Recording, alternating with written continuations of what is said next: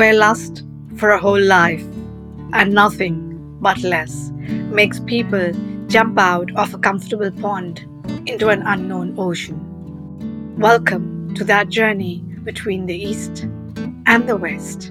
Who says Rolling Stones don't gather moss? Hello, everyone. I am Meenu Gupta, your host for the day, and I'm delighted to have you join me every week as amazing people share their incredible and inspiring life stories of straddling continents. Thank you.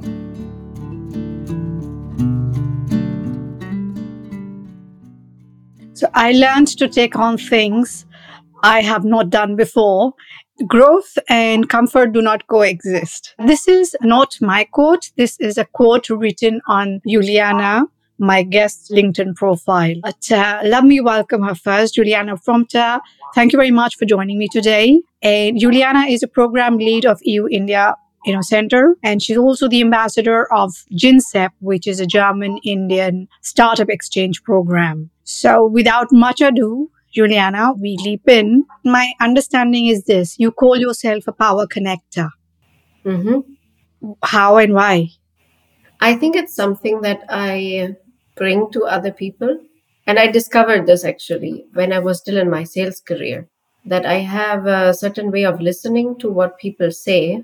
And I may not entirely remember everything they explain to me, etc. But I pick on what they may need. And if I find somebody else who's like complementary to that, and that can be on multiple layers, that can be very practical things, but sometimes is also the way people speak or vibe or whatsoever.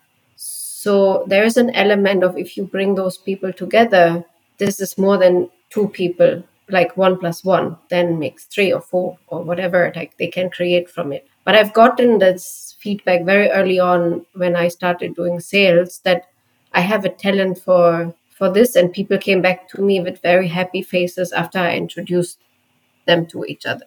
So I think that's the essence of me becoming that. And yeah, so this is kind of has become part of the way I facilitate. Lovely. I'm so glad you found your sweet spot in life. That is in one word. And then you also call yourself an intercultural bridge builder and community builder. The question then comes, when you say intercultural bridge builder, so what do you consider as a definition of culture? When we talk about culture, what are people feeling comfortable with? What is that they thrive in? I would say it's a very fluid thing. It's no real constant. Even if you ask me about German culture, it's probably a very different thing if I talk to my grandmother or my younger cousin, right? They would tell me very different things about what culture in Germany may mean for them. And I think even more so in India, we have a lot of diversity in culture. And one part of the work that I do or the life I live is to make people understand each other a little bit more easy, kind of interpretation. Even though most of the work that I do is in English, what we often observe is that even when two people speak English, sometimes don't meet language-wise. So my job includes to help them decipher this and make sense of each other and point them if I have the feeling they don't speak the same words. So to avoid misunderstanding or to redirect the conversation into something more productive or positive. And culture comes in when we don't say things, when they are implied. If context is, you expect the other person to understand context. But now, if I come from a very different context, my context won't allow me to fully understand. So then my role is to kind of break that open and make both sides understand. Or this is the pretext for what this person said. So then the other person also can have a better sense of, oh, now I understand where this is going or where you're coming from, etc. So, in a way, you are better able to interpret the non-said, non-verbals as well. How long have you been interacting with India and Indians? So, because obviously you consider yourself an expert. So, how long has your journey been with India? Yeah, I've started this in 2015, 16. I had prior exposure to Indians, but not on that same regular basis. And I would also say this was still from Germany, talking maybe on conference calls and things like that. And they look very different from conference calls today. So I think once you really spend time in the country, you pick up on a lot of things that you wouldn't otherwise. I'll give you one example that is the most common one that I see specifically with Germany and India, and that is time. It's a very, very different concept. So if you even get into a conference call, people may not come or may come late. Germans feel very easily offended by not appreciating someone's time and that they made themselves available. And there's very strict ideas about how that needs to look like, and that you have to come not more than 5 minutes late. And even that for some is already challenging, right? But once you lived in India, you understand what on a daily basis people may be going through to even make it to the meeting. Traffic may be late, things, other emergencies may happen that are not totally out of your control. So that flexibility is naturally built into everyone's schedule in India. And nobody's getting offended when you're late. So, not understanding each other's context and where those differences may come from automatically leads to friction, right? And so, we're trying to kind of unbury these things and make people understand, look, this is why it's happening. Get used to it. You won't change it. Right, nobody's adjusting to what you find normal. Like the whole idea of what is normal, I think, is something that we try to put across as well. And oftentimes those happens in like micro interactions, like in very small elements. So we spend extra time with our startup participants, for example, to elaborate when we observe things that happen in conversations, to really enable them to pick up on these cues later on by themselves. That time thing, I learned that fairly, though I had been straddling continents for a long time, and like you, when you said being on a conference call is one thing, something different. So I was been shuttling back and forth from Europe and including Germany for many years. Probably my first visit was in '95, but my living started in 2011, right? And I remember then, and though of course, I understand meetings are on time and so on, but my clients were generally Italians, Spanish government. And again, the concept of time there is also very different, right? 15 minutes or even 20 minutes can be quaffed away with a cup of coffee and another story they might tell about the family. They are the ones who might be late, actually. And it's a Mediterranean culture, I think. In Germany, I learned it hard when a dentist told me, listen, I'm going to charge you €250 next time if you turn up late. And I was trying to tell him, listen, I'm a newbie in this city. I've taken a taxi, which I didn't know. I mean, at that time, I was not looking at Google to see how long it would take. I assumed half an hour. I didn't know it will take 40 minutes. It came through city traffic. He looked at me and he wondered from where she landed up. So I got excused a few times, but I learned a bit. And yes, it matters. For them, it's an offense. And now the tables are turned. It's me who gets, it's I. I get offended when somebody turns up like 10 minutes late, the bell is not ringing. Why is that person late? Why don't I have information already? Yeah, but I think the fun part is that you keep catching yourself doing these things. I think that was really nice for me, that you also learn so many things about yourself, like how German you really are, maybe, or how Indian you have become when you keep moving back and forth. Yes, oh yes, that happened with you as well because it's like we are different avatars then. When we live in different countries, you have different avatars. There's one part of you which is Germanized, there's one part of you which is, would you say that there's some part of you which is Indianized?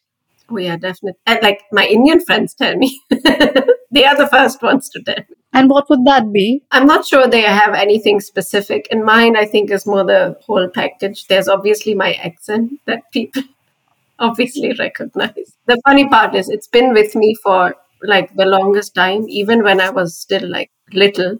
When we would go on a vacation with my family, I would pick up whatever like German accent they would speak in Austria or Italy or whatever. And I used to live in Ireland for some time, and I had a fantastic Irish accent for some time. And it's not really in my control. It happens very kind of naturally. And now I speak to India every day or be there or whatever.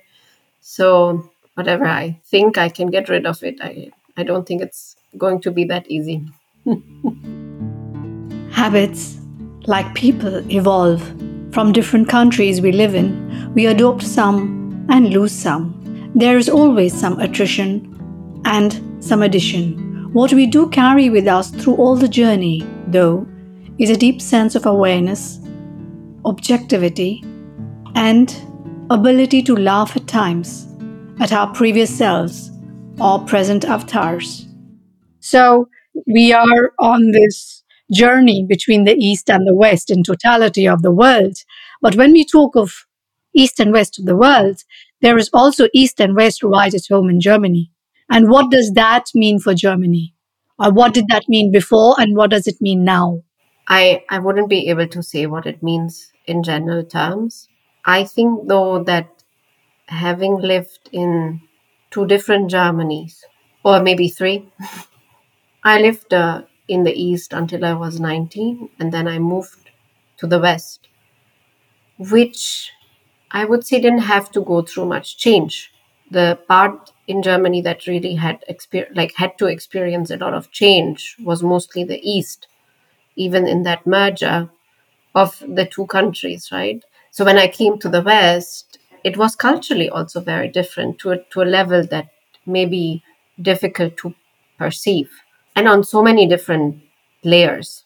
I think that was my first culture shock in life, and that happened within my own country then, right? And we were like 10 years into the experience of a united Germany, and still it felt like very, very different. Can you tell us in a few things how?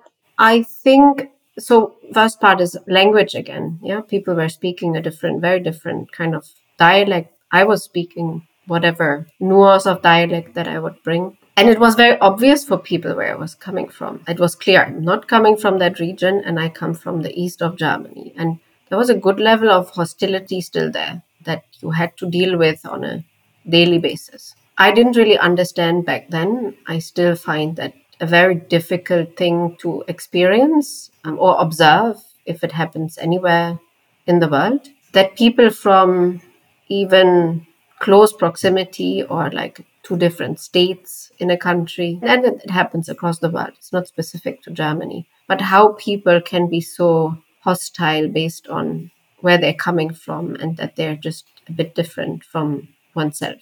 Back then, I think I really had trouble dealing with it. Today, I can look at this more from a growth perspective and what you learn and building your resilience, etc. But at the time, I was, just coming out of being a teenager. That was definitely something different to experience.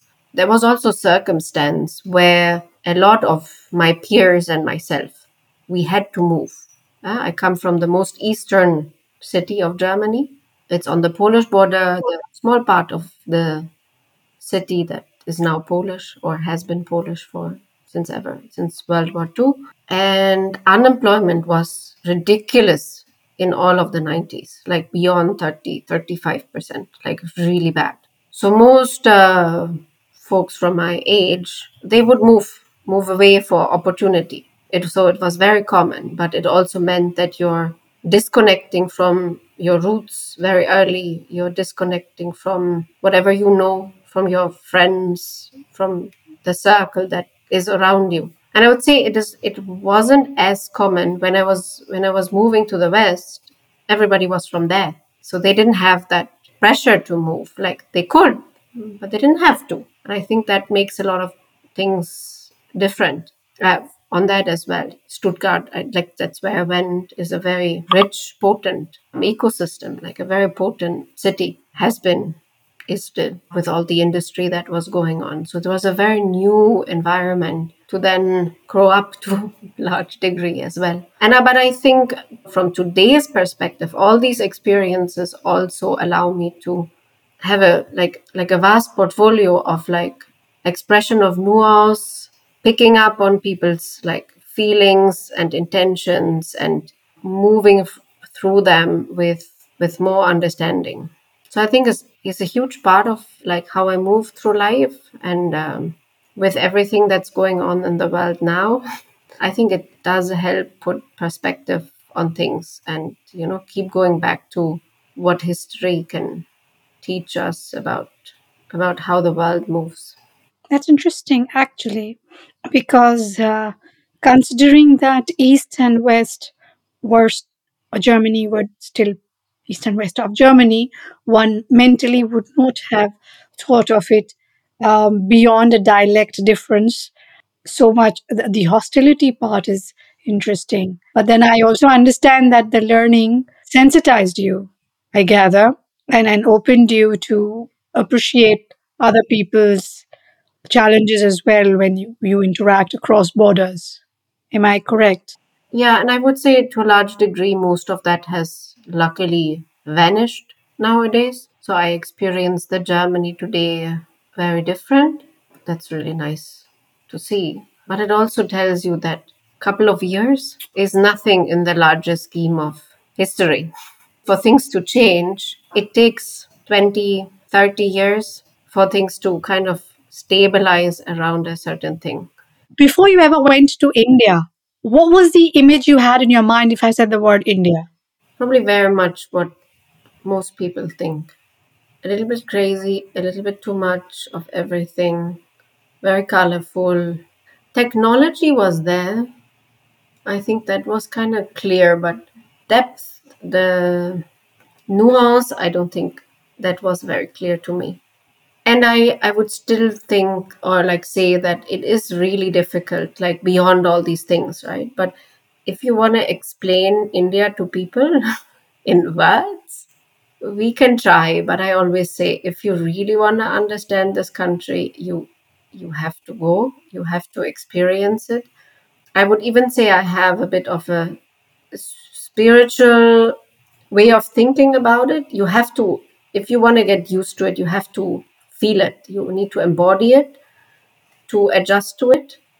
I don't think that's in any way possible through words or through even pictures, video, all of that is just not happening. You need time and you need exposure for your system to make sense of it. Some sense, not all sense, but some sense. So first, did you visit, or you knew it was for work that you are going, or it was just as a traveler? So even my first visit was kind of for work. So I was starting to advise some students here from that were studying in Berlin, and they got some exposure to design thinking and thought about like how can we make more people in India aware of design thinking.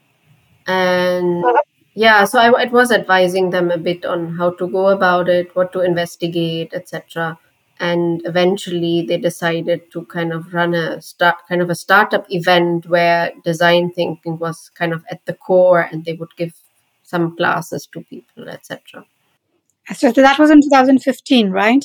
That was in early 2016. So I came before we actually did this event ourselves.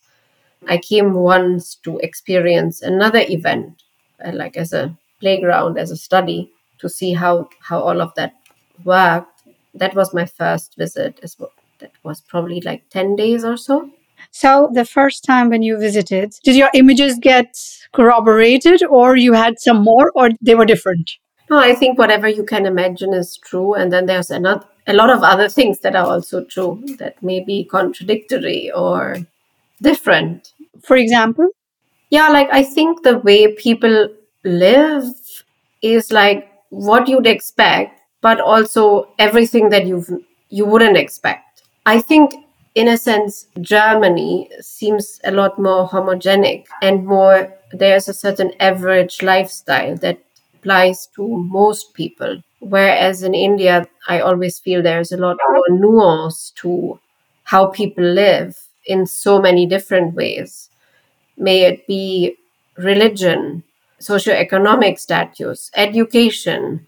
spiritual practices, the work they do, how they engage with the work, being more open or being more closed. Like there's so many levels, and they all exist at the same time. So if you're coming in as a newbie into this culture, it's sometimes like you really need to go for that individual that's in front of you. And I think as Germans we are fairly good with like one-on-one interaction, but in India you have to do this with 20 people at the same time and understand each and everyone's nuance, because there's just a lot more exposure in terms of like how many people are participating, let's say in an event or in any other function or experience. You're getting on the bus or on the train, there's a lot more people than you may be used to. You consistently have to feel into the vibe, what's going on around you and what's adequate and what's not adequate, etc. A lot more needs to be paid attention to for you to operate. And it's demanding on your psyche and on your, it's physically demanding if like what you know is like arm's length with people and suddenly people are here, right? Like your system needs to start like operating on new norms, and that takes time. Yeah, and it has so many layers which are difficult. People are used to one layer, the society. Each strata of society is also multi layered, which is not visible to the surface to a person coming there. The bigger challenge is you can't understand it with your mind. You cannot go and explain everything. You have to feel into it and be with it, kind of a thing. Like it requires a very different way of being. Yes, I think you've got that very right. And I'm so glad that therefore you can call yourself an intercultural. I always have that thing at the back when I say somebody's calling themselves. So now I know that you've done that because you're still striving to understand them. It's fairly clear you've got the okay, this is not what it appears to be. Most important, you've got that. And yes, it's very interesting. You said India cannot be described in words. What I gather from your statement is also it cannot be understood as an observer. You have to understand it only as an experiencer. India cannot be just observed. It has to be experienced to be understood to some degree. Juliana found nuances of interaction and many layers of lifestyles in India, something which she learned over a period of time. But who is Juliana herself beyond the multiple labels used to describe her as a person? Very much. I just wanted to add one thing to the labels. For me, like I don't really own these labels. They are there for because it helps describe to people what I do and what I excel at and so on. But I don't have much otherwise appreciation for any labels. I'm glad you said that because there's a question which I always ask my guests, which I didn't. If I remove all the labels that society gives, you give to yourself, who are you then in one line? Ultimately, I really try to remind myself to just be and be with what's there in the moment. And I think there's no better playground than India to come to that realization that whatever labels you're putting on is, there's not much worth in it, because ultimately you have to deal with whatever life throws at you and you have to deal with the situation. So if I need to be something else in 5 minutes, then I better be that and live up to it. That's why I don't have much. And our society at the moment is like obsessed with labels. I find it a bit ridiculous. I think you're much better off if you can remove most of them. So I think my work is more like getting rid of any such labels rather than thinking about who I am. I'd be someone else tomorrow. So what's the use? I'm glad to see you go beyond layers. Before we sign off, is there something between the East and the West and the movement that we have, and based on our conversation we've had, a little in depth, a little more beyond layers, we've had that conversation. Is there something you would like to leave the audience with based on your experience? Look, I strongly believe that India will play a much bigger role in the future of all of us. Not to say humanity, but yes, that too.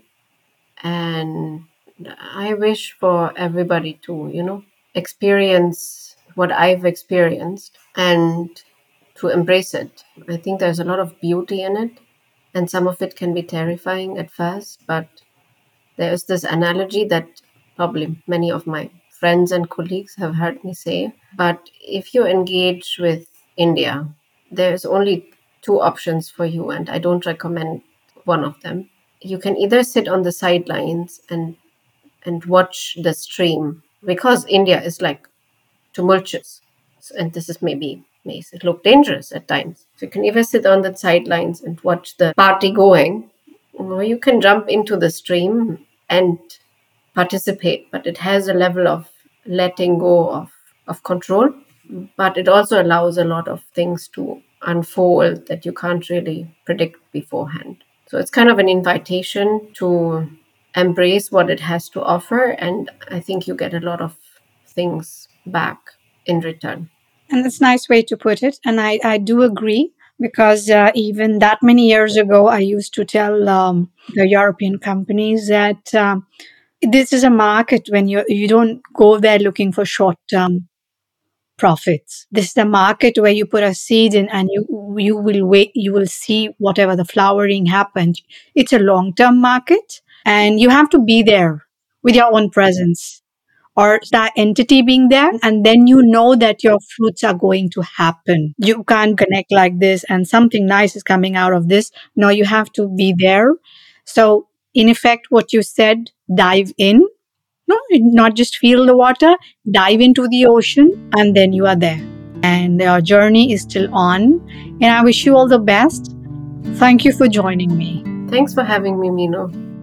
My dear listeners, is Juliana, a hustler, a power connector, and an intercultural bridge builder, yet very aware of what lies beneath these labels.